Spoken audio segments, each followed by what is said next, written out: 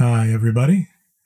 Greetings and salutations. Welcome to episode number 198, Acts of the Apostles, Chapter 8.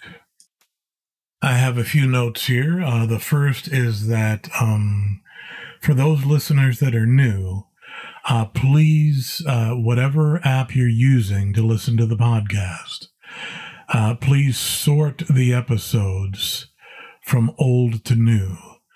Now, I know the word old has a connotation to it, but what we're talking about here is when I had to restart the podcast, we began with the Gospel of Luke. And I did so intentionally because the Gospel of Luke, written by Dr. Luke, is an excellent compilation of the other Gospels and gives you the complete history of the Gospel. And we went from there to Acts because Dr. Luke also wrote Acts. But Acts is the history of the early church, and that was a great place for us to start. So I've noticed a trend where listeners are growing, which is great. But please make sure to listen to the entirety of the Gospel of Luke and catch up to us where we are in Acts. It's a really important thing to do. Okay?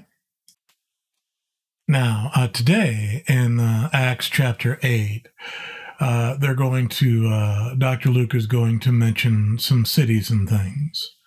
And people have mentioned before, what are these places that you're talking about?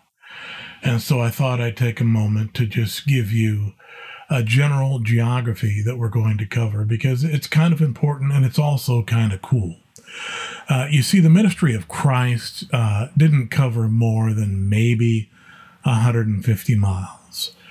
If you want to hit pause, if you have a map app that you use, Bing, Google Maps, Apple Maps, whatever, and if you enter the city of Jerusalem, and you zoom out just a teeny tiny bit until you see a couple of bodies of water.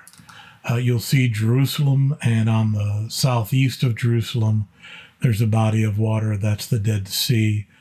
But if you see a body of water to the north, that's the Sea of Galilee. Now today, we're going to mention the city of Samaria, which doesn't exist anymore.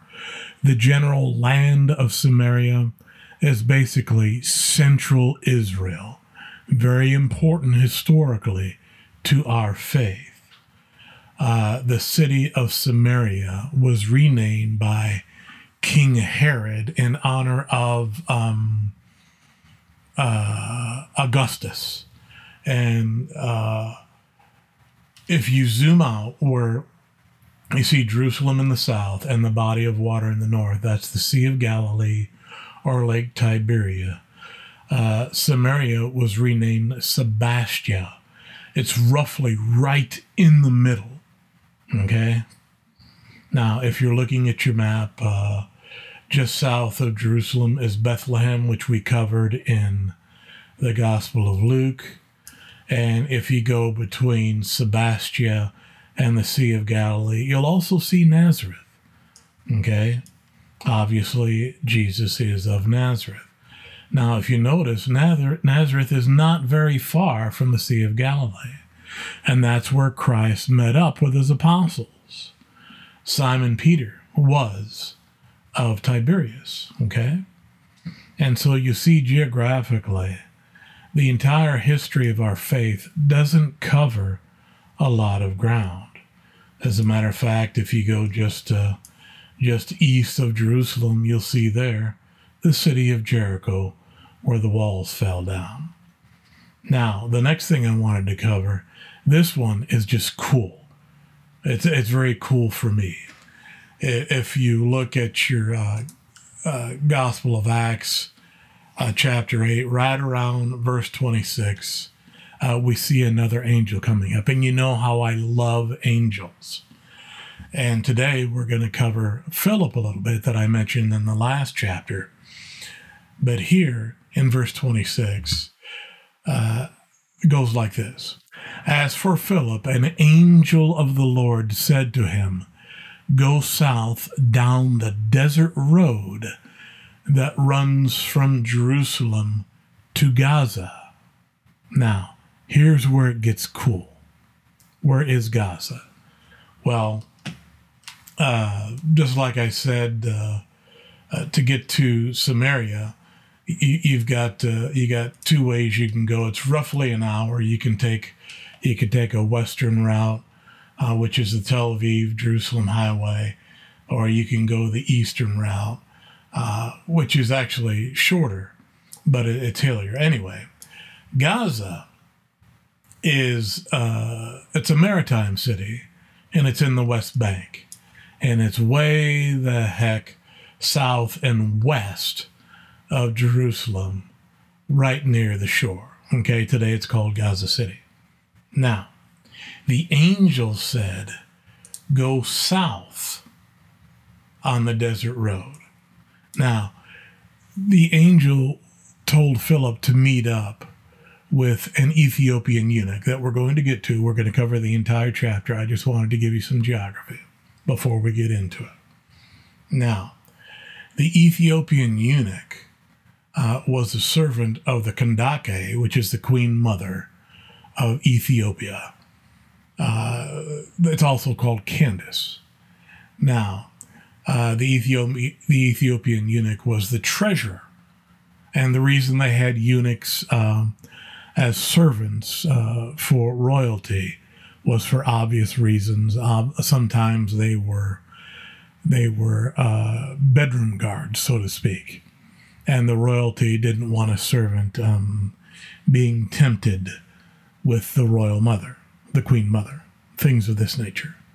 And they also did so because they were servants of secretive nature, and they were expensive. But, that's another type of history that we can get into later. What's really, really cool here, if you're into the history of our faith at all, our theology of all, which I'm a geek, is many people argue, where is Desert Gaza or Gaza? Nobody knows, okay? They argue about it, and they get all puffed up and think, I'm right in this, that, or the other thing. But let me tell you something that is top secret to me, and I just think is really cool. When they meet up, and we'll get to it, they come upon some water. And when they come upon this water, that's where the eunuch says, let's get baptized. Matter of fact, just let me read it for you real quick. It's verse 36. As they rode along, this is Philip and the eunuch. As they rode along, they came to some water. And the eunuch said, look, there's some water. Why can't I be baptized? Here's something that's always just stuck in my mind. Where is this water? Now, let me tell you a secret. This is my personal secret. Take it or leave it. It's just something that always gets me excited. If you have your Google Maps open or whatever app you're using, and you go south of Jerusalem, you come upon Bethlehem. If you've ever been to Israel, Bethlehem is a hop, skip, and a jump from Jerusalem. Not far at all, okay? Now, if you keep going south and you zoom in on your Google Maps, you'll come upon 3 little rectangular areas of water. And you'll see it's just south and west of Jerusalem, along which is a path that if this Ethiopian eunuch, who was Jewish, and he was returning from Jerusalem to go back to Ethiopia, this is a possible way these people might have been traveling in their carriage. Well, there's 3 little rectangular pools there. Those are called the pools of Solomon. Literally, King Solomon. Now, Solomon's pools were rumored, and they were there since the time of Solomon. Some people think they might have been built in the 1st century BC and so forth. But there's a rumor that Solomon's pools were for his many wives and his many concubines. And he had many. Oh, it would have been great to be Solomon, you know. But, you know, that's a legend that the pools were built for him. And these pools are fed by springs, many, many rich springs. And these pools fed ancient Jerusalem via aqueducts. And Solomon actually mentioned this in Scripture. It's in the book of Ecclesiastes. Oh, gosh. Ecclesiastes 2 and 6. This is good stuff here. Let's read just a little bit, starting in chapter 2. This is King Solomon, greatest king of all time. This is where he speaks about his burdens. Okay. Ecclesiastes chapter 2. I said to myself, come now, I will test you with pleasure to find out what is good. But that also proved to be meaningless. Laughter, I said, is madness. And what does pleasure accomplish? I tried cheering myself with wine and embracing folly, my mind still guiding me with wisdom. Remember, Solomon prayed to God for wisdom. Okay, if you look at the Koine Greek, you could translate it as the wisdom of organization, which is why his kingdom was so well organized and flourished so thoroughly. But to King Solomon, the burden of his wisdom was knowing the fruitlessness of life. And we'll get to that when we get into some of the Psalms. But let's keep going. King Solomon continues, I wanted to see what was good for people to do under the heavens during the few days of their lives. With the wisdom that King Solomon was granted, he knew how our lives are, Paul wrote, just a mist of vapor on the historicity of eternity. Our lives are nothing more than the blink of an eye. And he understood why our lives are what they are. We are here to prove to God, do we want to serve him? Do we want to choose him of our own free will? We cannot choose him, and when our lives in this life end, we'll go somewhere not so pleasant, i.e. hell. Or we can choose him. We can choose the sacrifice he gave with his son. We can accept Christ as our Savior and then have a better life in heaven. Well, all of this weighed on Solomon, and that's what he's talking about here. And here's where we get to the part that is relevant for today's scripture. Verse 4. King Solomon says, in order to ease this burden, he's saying, King Solomon says, I undertook great projects. I built houses for myself and planted vineyards. I made gardens and parks and planted all kinds of fruit trees in them. I made reservoirs to water groves of flourishing trees. I bought male and female slaves and had other slaves and blah, blah, blah, blah, blah, blah, blah. And here in verse 8, I amassed silver and gold for myself and the treasure of kings and provinces. I acquired male and female singers and a harem as well, the delights of a man's heart. I became greater by far than anyone in Jerusalem before me. But in these verses, King Solomon mentions these reservoirs. And these reservoirs were present and known at the time that Philip met up with the Ethiopian eunuch. So could these reservoirs, King Solomon's pools, be where this Ethiopian eunuch was baptized? Because they baptized like John the Baptist did, by immersion. Okay? And many springs fed these pools. They're still there today. And a matter of fact, I've looked just in history. There was a beautiful picture taken around the turn of the century, the 20th century, taken around 1908. I think that might even be on Wikipedia now.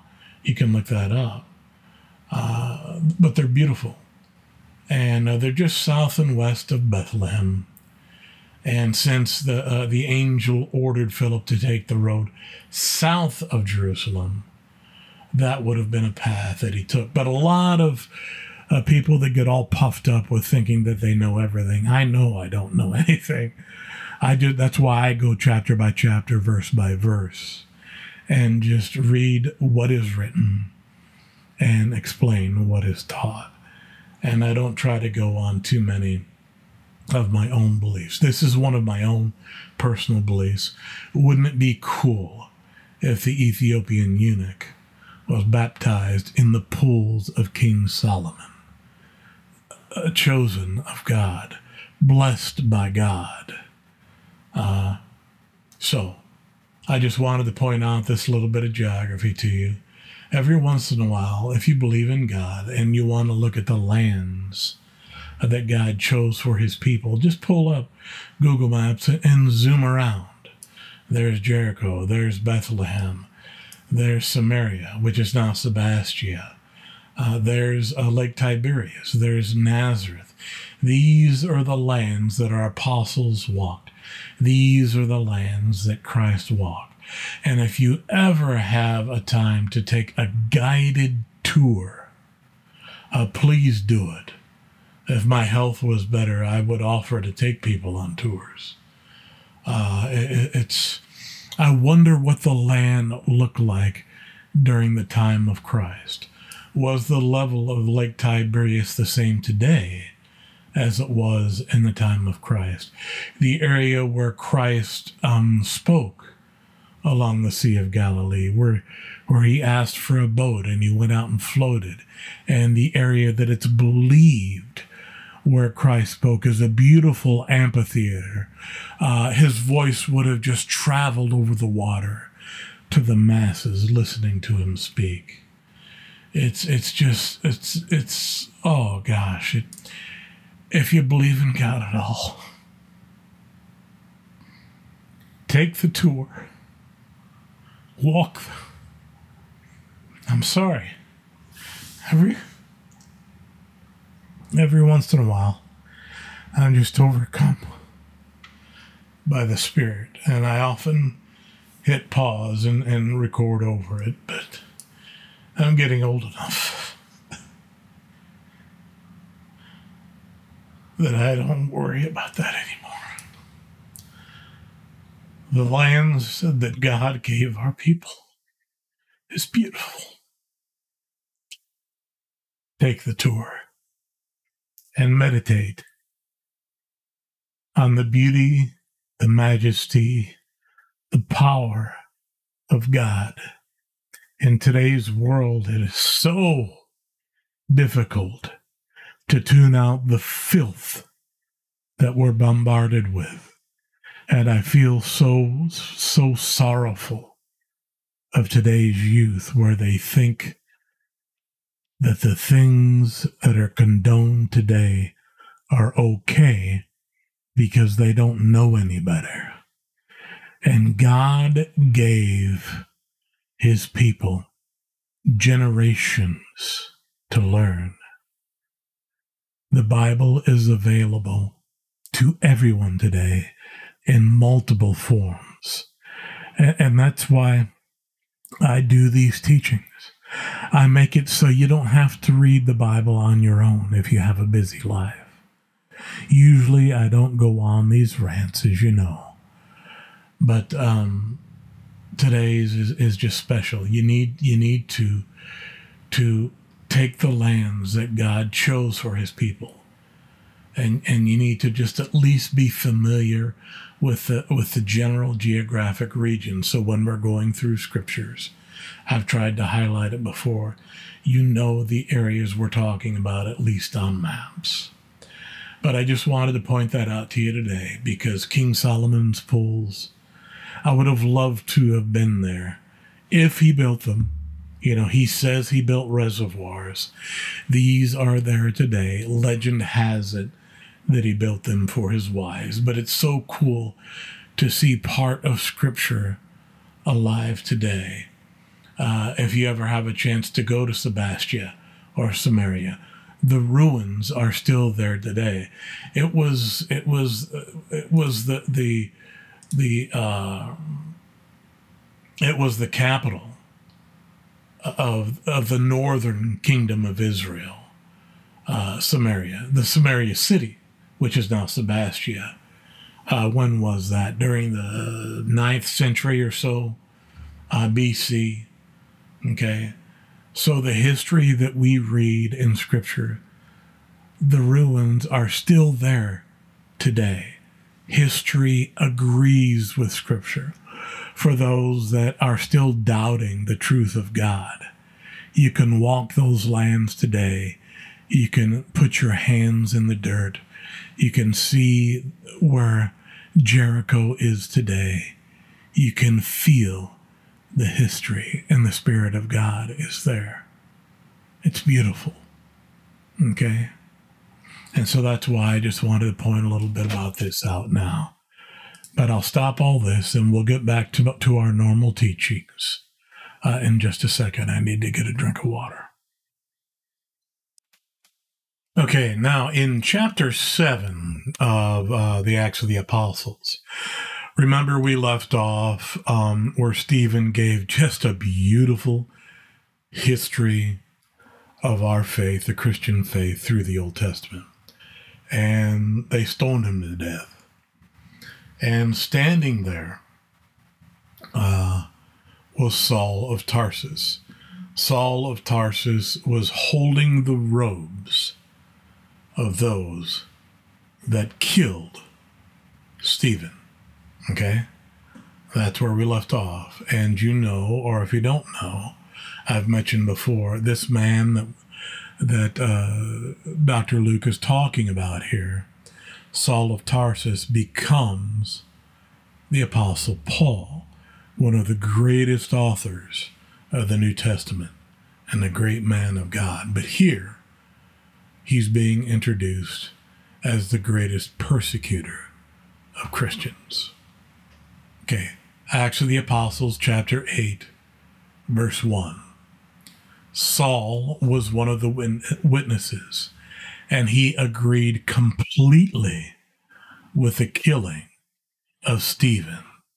And remember, Stephen was so full of the Holy Spirit when he was addressing the Sanhedrin, the leaders of the Jewish council, that his face glowed and he looked up into the heavens and saw Christ at the right hand of God. Yet here, Saul, a very educated man, a very faithful man of the Jewish faith, agreed completely with the killing of Stephen. And watch how the nature of Saul changes in the next few chapters. Okay, let's keep going. A great wave of persecution began that day, sweeping over the church in Jerusalem. And all the believers, except the apostles, were scattered through the regions of Judea and Samaria. This is where we were talking about why I mentioned to pull up Google Maps or whatever you use to get an idea of what we're talking about. Some devout men came and buried Stephen with great mourning. But Saul was going everywhere to destroy the church. He went from house to house, dragging out both men and women to throw them into prison. But the believers who were scattered preached the good news about Jesus wherever they went. Philip, for example, went to the city of Samaria and told the people there about the Messiah. Remember, the city of Samaria was the why am I stuttering? The ruling city of the northern kingdom of Israel. A lot of history there. Verse 6. Crowds intently listened to Philip because they were eager to hear his message and see the miraculous signs he did. Many evil spirits, that should actually be translated unclean, but same idea. Many unclean spirits, many evil spirits were cast out, screaming as they left their victims. Now remember, when we went over the Gospel of Luke and our other Gospels, if you've been with me from the beginning, whenever Christ cast out an evil spirit or an unclean spirit, they screamed as they left. Remember how the unclean spirits prayed to Christ to please don't send them back to hell, but instead, or Hades as it was called, depending upon the translation, they begged Christ to send them into the pigs. And Christ answered their I don't know if prayer is the right word, but their request. Okay, they always screamed when they left the victims. Okay, to continue. And many who had been paralyzed or lame were healed. So there was great joy in that city. Okay, now see, this is the work of the Holy Spirit. This is the Holy Spirit in action. That's what the book of Acts was. Okay, Christ healed. Christ cast out demons and evil spirits and unclean spirits. Through Christ, his apostles were given that authority because Christ, on the day of Pentecost, unleashed the Holy Spirit on the apostles. Okay, they had the power of Christ in them because Christ gave them that power. Many exaggerate that today, and it's actually a sin. Okay. Let's continue. I was just going to say, remember how we just went over in the beginning of Acts, where Simon Peter was so full of the Holy Spirit that during his first sermon, during his first lesson, 3,000 were converted on that day.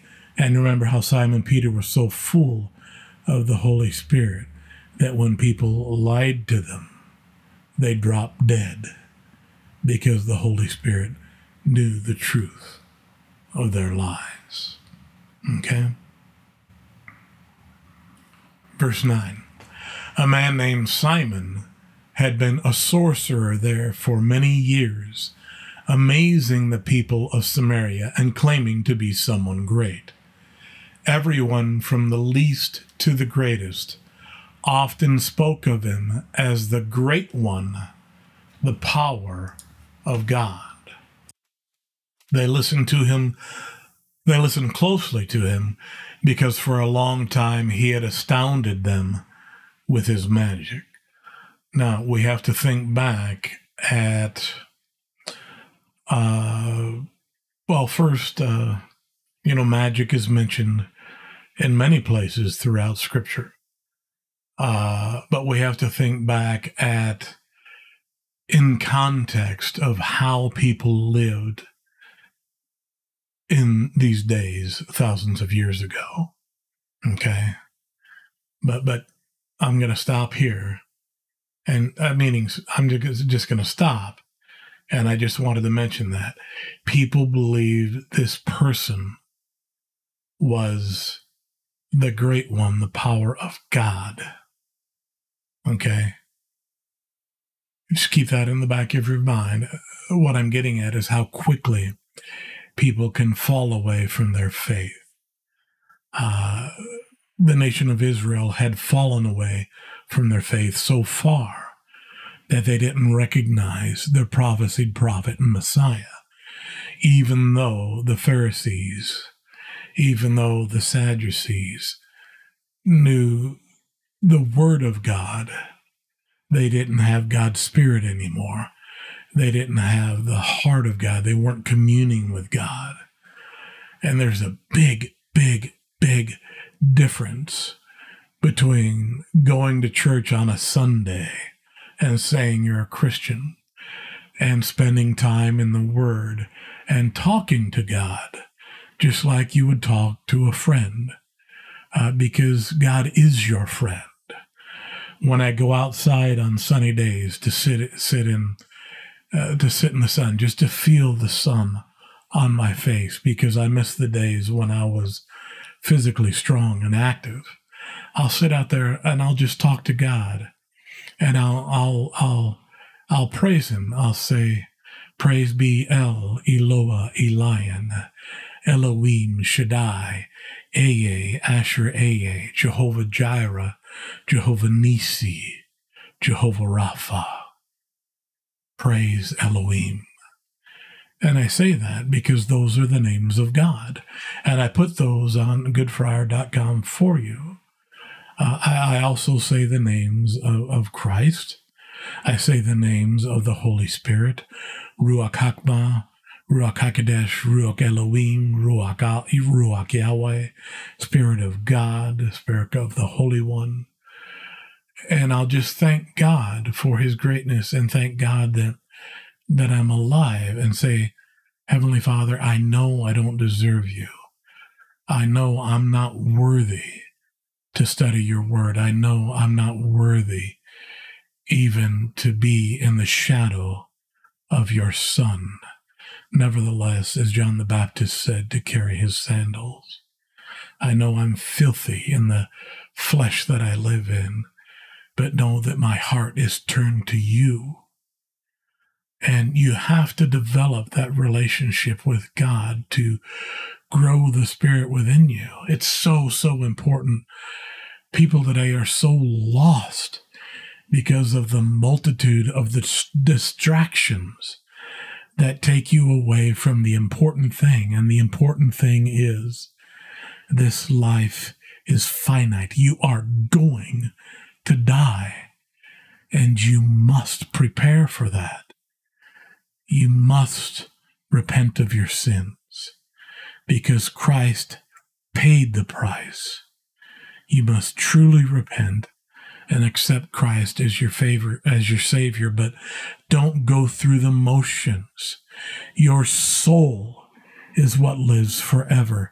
Your heart lives forever, not this body that decays and dies and rots. Your soul. And Jesus Christ Himself said, one human soul is worth more than the entirety of the world. It doesn't matter if that human soul is someone who is addicted to drugs, where Satan has overcome them, and they're lying on the street dying, and people are ignoring them, and people walk by every day or drive by in their Bentleys or their fancy cars, and people scoff at them. Well, inside that drug-addled body is a soul, and that soul belongs to God. If you are truly a servant of God and believe in Him, you'll get out of your car and say, "Is there anything I can do? How can I help you?" And look to a clinic to ease their addictions, and then minister to them. Spend time with them. Let them know that you are a human being. You believe in God, and you're willing to spend time with them and minister to them and pray with them, because God will heal them. God will give you the strength to minister to those that have fallen out of society where no one cares. You should care, because inside that person, that body, is an everlasting soul that belongs to God. And people today, they laugh at that. They scoff at it. They make fun of me for talking about it. Feel free to mock me. I'll keep teaching, because every human being that listens to this is important. You are important. You are loved by me. If you need help, reach out to me. I'll speak with you. I'll minister to you. But far more important to me, you are loved by Almighty God. You are loved by Jesus Christ. If you repent, you have His Spirit within you. Listen to these teachings. The Spirit will grow within you. Read the Word on your own. You can understand it now because I walk through it with you. Meditate on the Word. Meditate on the words on the names of God. And just talk to God. Lay your burdens on Him. Heavenly Father, I have these health problems. I lay my burdens on you. You are Jehovah Jireh. You are Jehovah Rapha. Those are, the Lord is your provider. The Lord is your healer. Okay? God is here for you, but you have to speak with Him. You have to develop that relationship.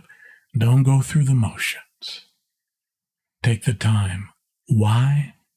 Because you are worth it. Your eternal life is worth it. Verse 12.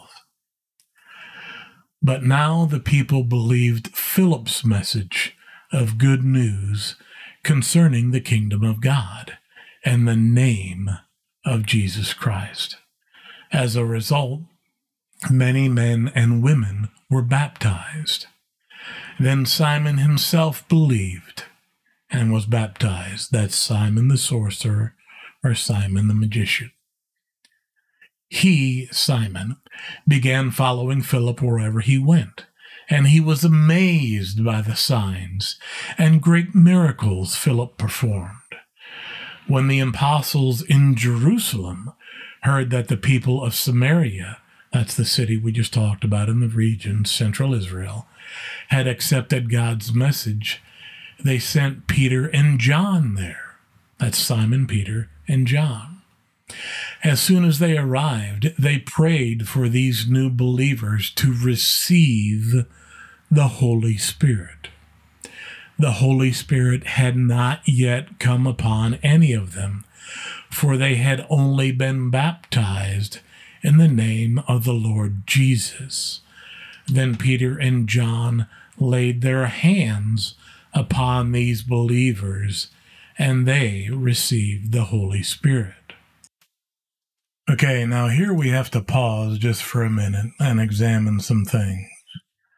And you might say, why? And that's because there are many, many people that, I hate to say it, but they misteach about the Holy Spirit.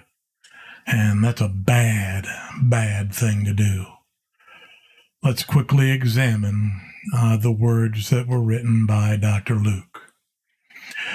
The apostles in Jerusalem heard about the Samaritans accepting God's message, right?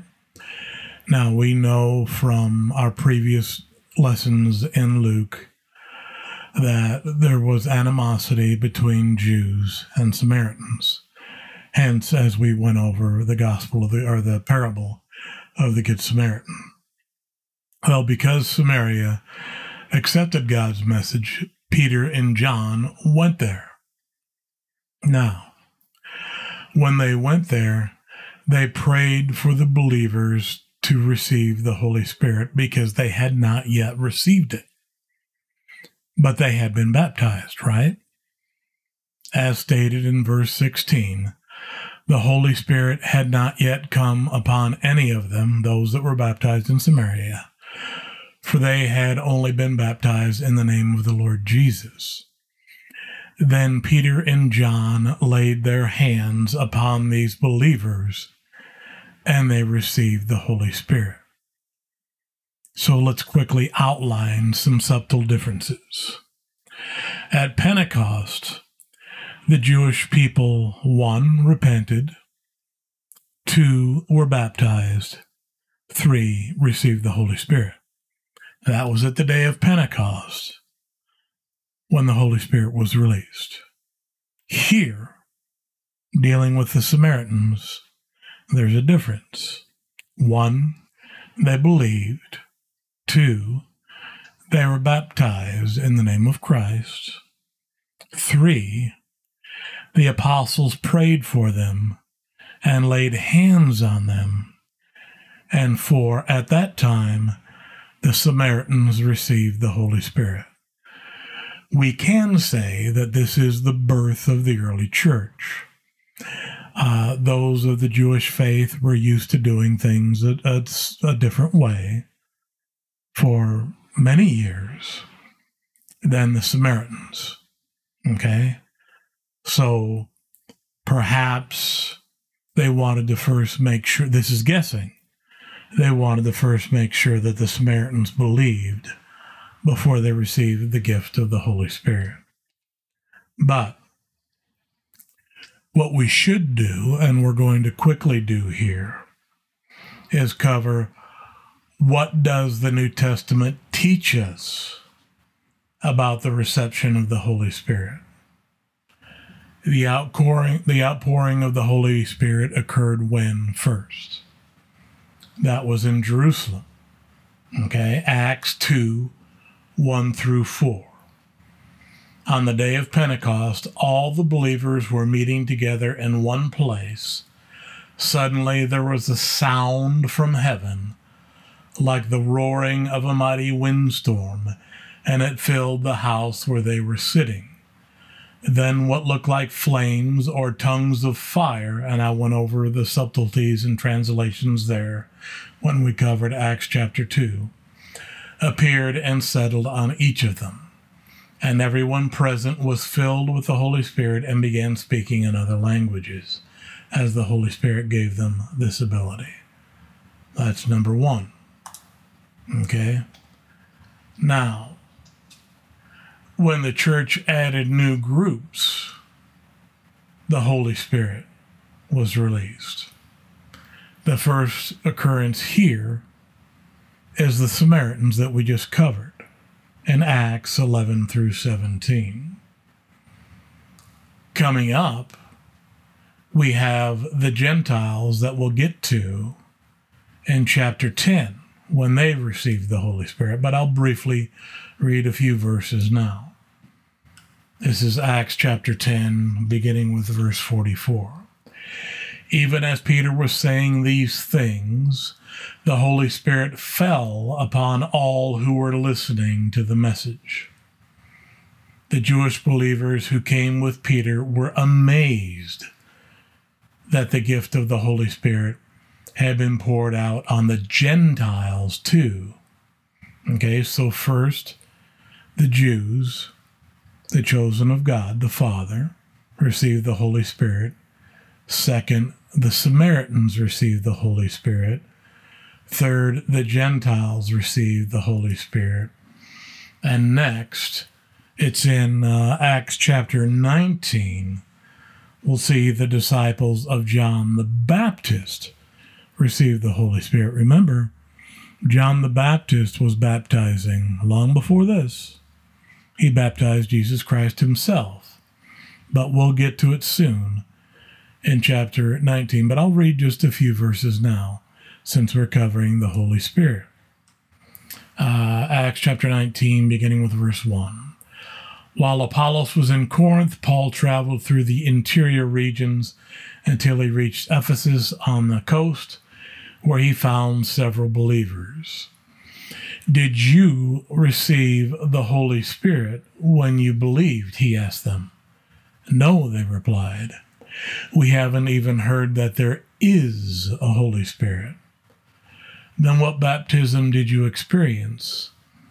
And they replied, the baptism of John.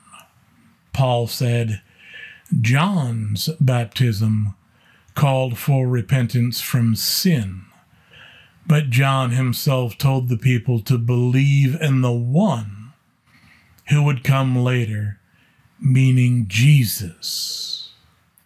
As soon as they heard this, they were baptized in the name of the Lord Jesus. Then when Paul laid hands on them, the Holy Spirit came on them, and they spoke in other tongues. So notice each time the Holy Spirit is released here, it is an apostle who lays hands, and then they receive the gift of the Holy Spirit.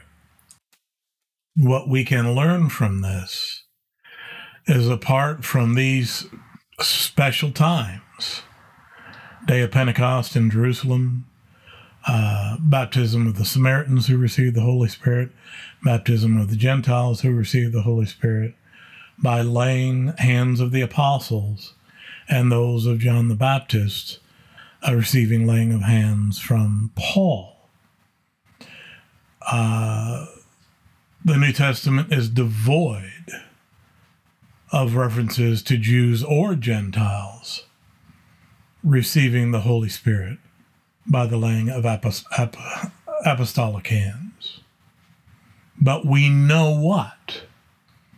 Because of Pentecost, the Holy Spirit remains with the church and lives in the hearts of all true believers. We have a few references for this. Romans 5:5.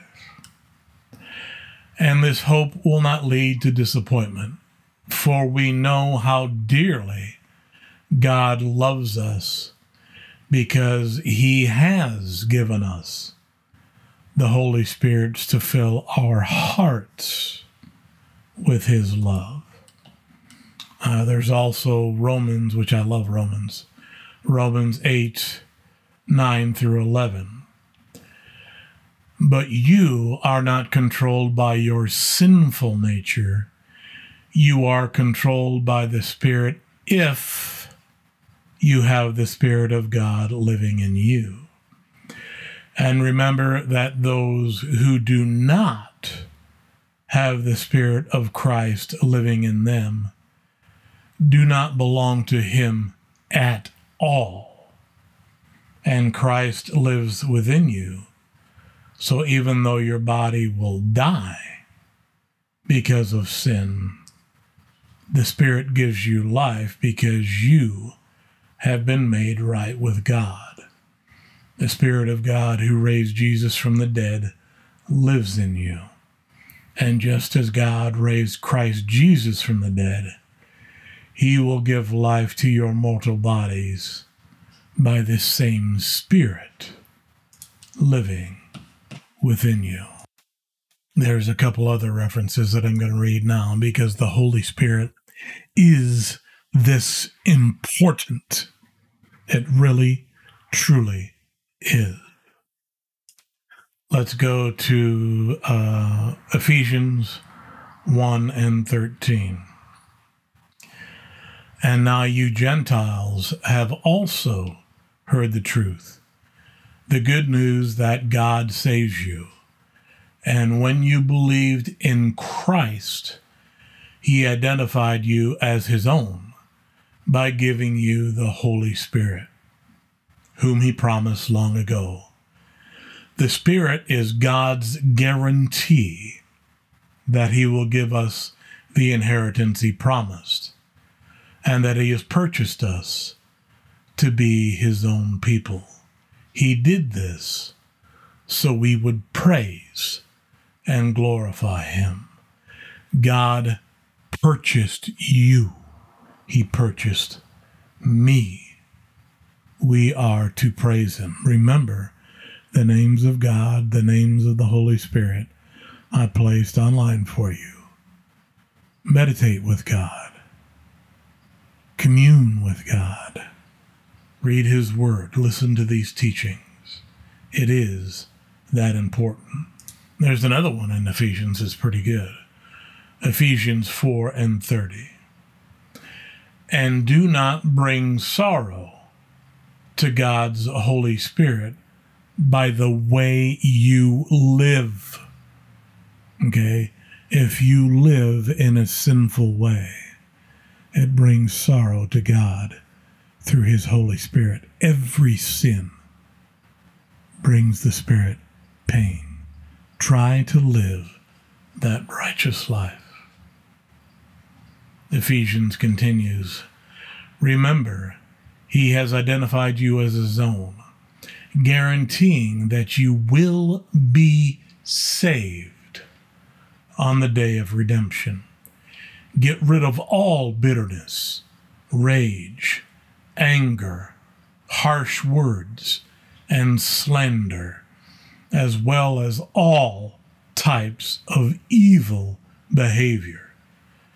Instead, be kind to each other, tender-hearted, forgiving one another, just as God, through Christ, has forgiven you. Now, Paul also teaches more about the Holy Spirit, as we just covered some, but Paul reveals something very important, and that our bodies, your body, my body, even though my body is repellent, I assure you, but Paul reveals that our bodies are the temple of the Holy Spirit, meaning the Holy Spirit lives within us. A couple of good verses for this are 1 Corinthians 3:16. Don't you realize that all of you, meaning all believers, he was writing to the Corinthians, all believers then and now, don't you realize that you together are the temple of God and that the Spirit of God lives in you? God will destroy anyone who destroys this temple. For God's temple is holy, and you are that temple. Notice the next couple of verses here, very relevant today. Verse 18, stop deceiving yourselves. If you think you are wise by this world's standards, you need to become a fool to be truly wise. For the wisdom of this world is foolishness to God. As the scriptures say, he traps the wise in the snare of their own cleverness. And again, the Lord knows the thoughts of the wise. He knows they are worthless. So don't boast about following a particular human leader, for everything belongs to you, whether Paul or Apollos or Peter or the world or life and death or the present and the future. Everything belongs to you, and you belong to Christ, and Christ belongs to God. So what can we, you and I, learn from all of these thoughts on the Holy Spirit? We know from Scripture that those who believe and are baptized also have the Spirit of God. Okay? So don't listen to fools who take scriptures out of context and teach foolish things about the Holy Spirit. Trust God, Trust the word. Listen to the word. Listen to the Holy Spirit in you. Don't follow fools. Okay? Very important. From there, From there, Dr. Luke goes back to Simon. Remember, Simon had false faith. Okay? He wanted the gift of the Holy Spirit because of the power that goes with it. And he was not rewarded because of that false faith. Well, let's just read the words of Scripture. Excuse my voice. Verse 18. When Simon saw that the Spirit was given, when the apostles laid their hands on people, he offered them money to buy this power. Remember, Simon was already baptized. Okay? But his faith was false. Verse 19. Simon says, "Let me have this power too," he exclaimed, "so that when I lay my hands on people, they will receive the Holy Spirit." But Peter replied, "May your money be destroyed with you for thinking God's gift can be bought. You can have no part in this, for your heart is not right with God." Remember, Simon Peter was full of the Holy Spirit. And remember how Christ taught about hypocritical faith, the hypocrites, the very leaders of the Jewish faith, the Sanhedrin, the Pharisees, the Sadducees, those who pretended to be leaders of the faith. Jesus Christ himself called hypocrites because he is God. He can see their false faith. He can see the vileness of their hearts. Okay? Simon Peter could see the same thing in Simon as well. Therefore, even though he was baptized, he would not receive the gift of the Holy Spirit. Okay? Do you see the importance of this? All right. Simon Peter continues. Verse 22.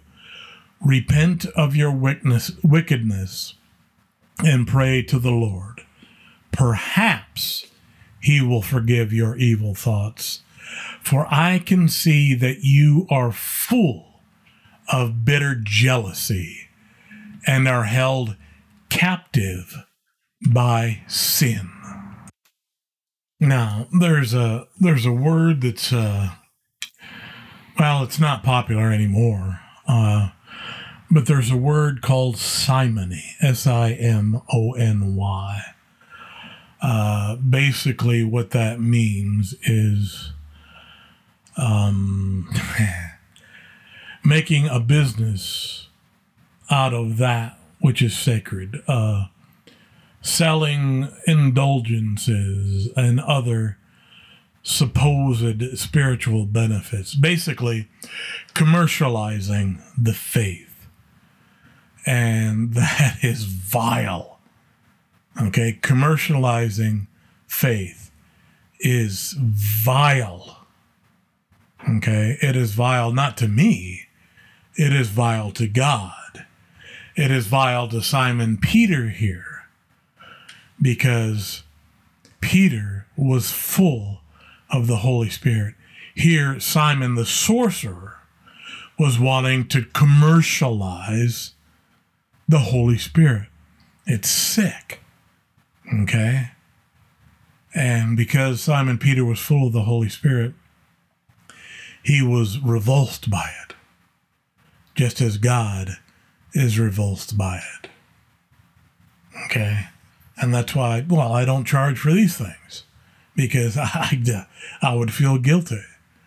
I'm here to teach the Word of God as best I can to help those that want to learn the truth. Then you can read the Word yourself again. Hopefully it'll make more sense to you. I'm doing this not for me. Well, I guess partially I am, because I feel compelled to, because I have a hint of the Holy Spirit in me every once in a while. Like earlier today, I cried because I was overwhelmed by the Holy Spirit, by the beauty and the majesty of God. Sometimes when I read the Word, I told you I'll feel it between my shoulder blades. But commercializing faith I couldn't do it. And that's what Simon Peter is doing here. He's saying, this is revolting to God.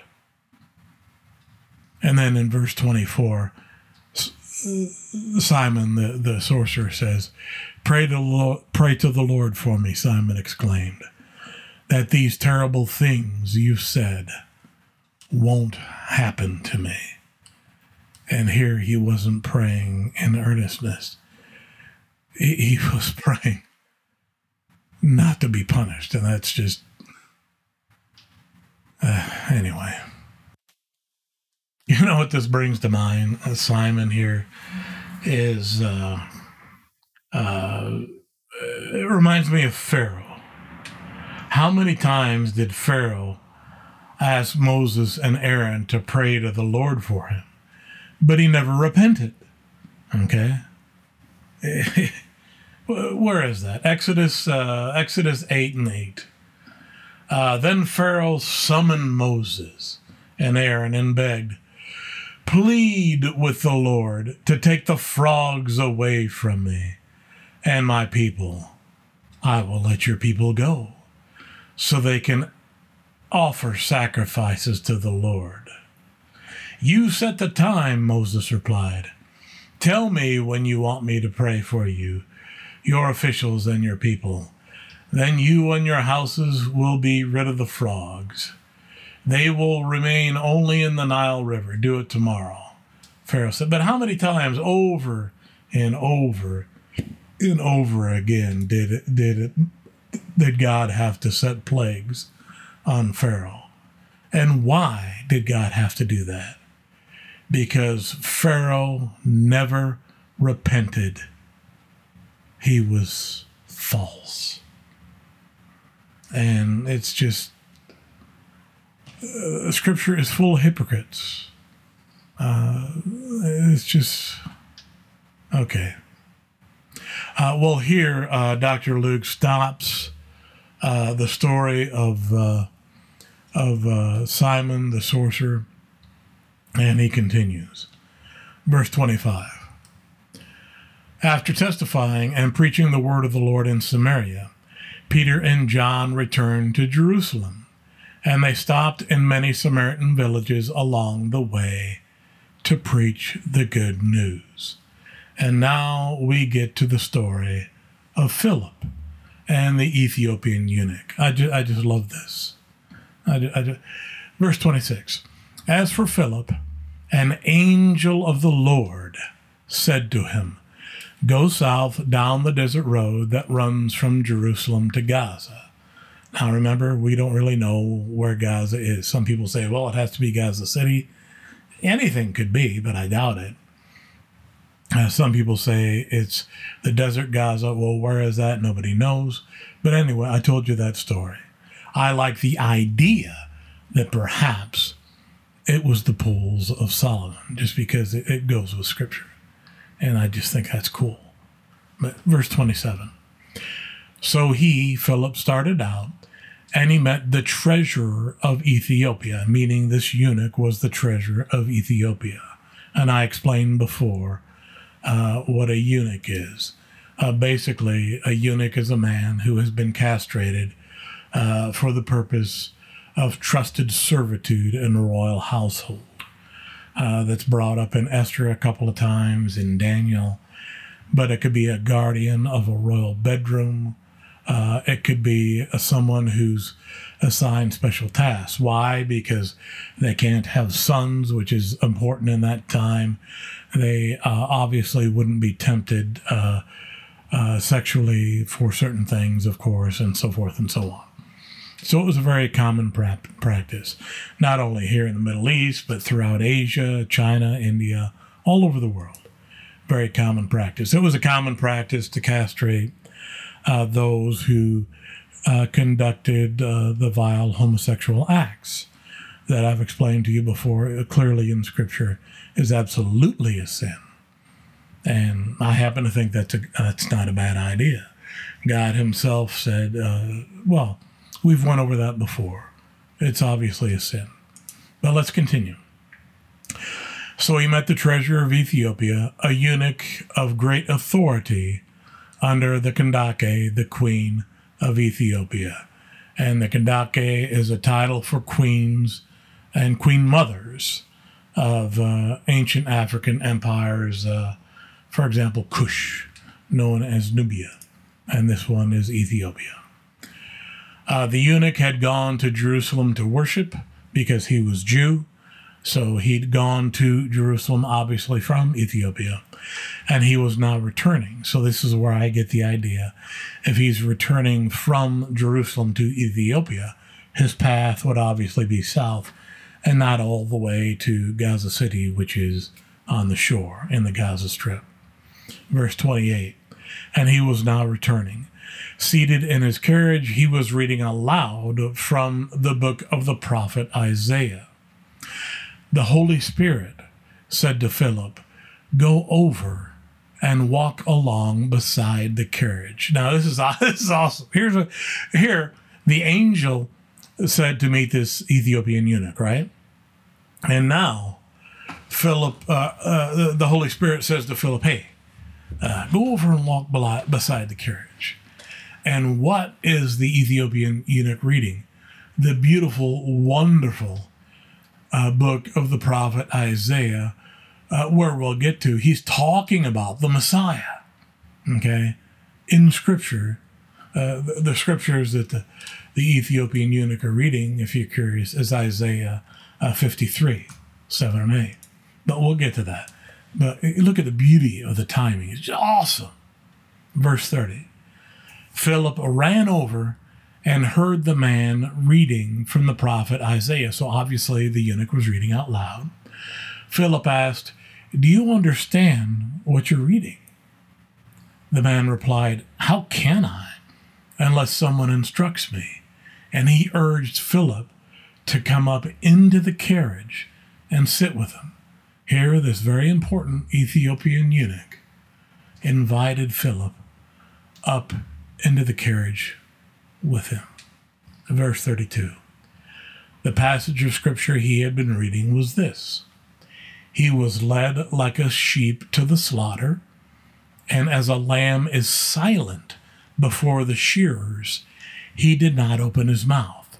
He was humiliated and received no justice. Who can speak of his descendants? For his life was taken from the earth. Verse 34. The eunuch asked Philip, tell me, was the prophet talking about himself or someone else? So beginning with this same scripture, Philip told him the good news about Jesus. Why? Because the prophet Isaiah was speaking of the Messiah. Verse 36. As they rode along, they came to some water, and the eunuch said, look, there's some water. Why can't I be baptized? He ordered the carriage to stop, and they went down into the water, and Philip baptized him. When they came up out of the water, the Spirit of the Lord snatched Philip away. The eunuch never saw him again, but he went on his way rejoicing. Meanwhile, Philip found himself farther north at the town of Azotus. He preached the good news there and in every town along the way until he came to Caesarea. Okay, a couple of things to notice here is that the baptism by Philip was also by immersion. Notice he says they went down into the water and they came up out of the water. And the last thing is something I think really, really cool. The Spirit of the Lord snatched Philip away, and Philip found himself farther north at a town of Azotus. So this is clearly another miracle. And how cool would that be to transport yourself to somewhere like that? Okay, well, that's the end of chapter 8, Acts of the Apostles. As always, please remember to like, subscribe, and share via social media, every social media platform you have, these Bible studies, because now is a very important time for everybody. We need to spend a little bit of time in the Word. And I try to make it easy for you. You don't have to read anything. You can just sit there and listen. All right, as always, I'll leave you with a blessing. Heavenly Father, as I raise my right hand, please extend through me your grace, your loving and healing touch, the peace that only you can provide to your listeners as I extend to them. Numbers 6:24-26. May the Lord bless you and keep you. May the Lord make his face to shine upon you and be gracious to you. May the Lord turn his face toward you and give you his peace. In Jesus' name, amen. Hey, thanks so much for listening. Till next time, God bless.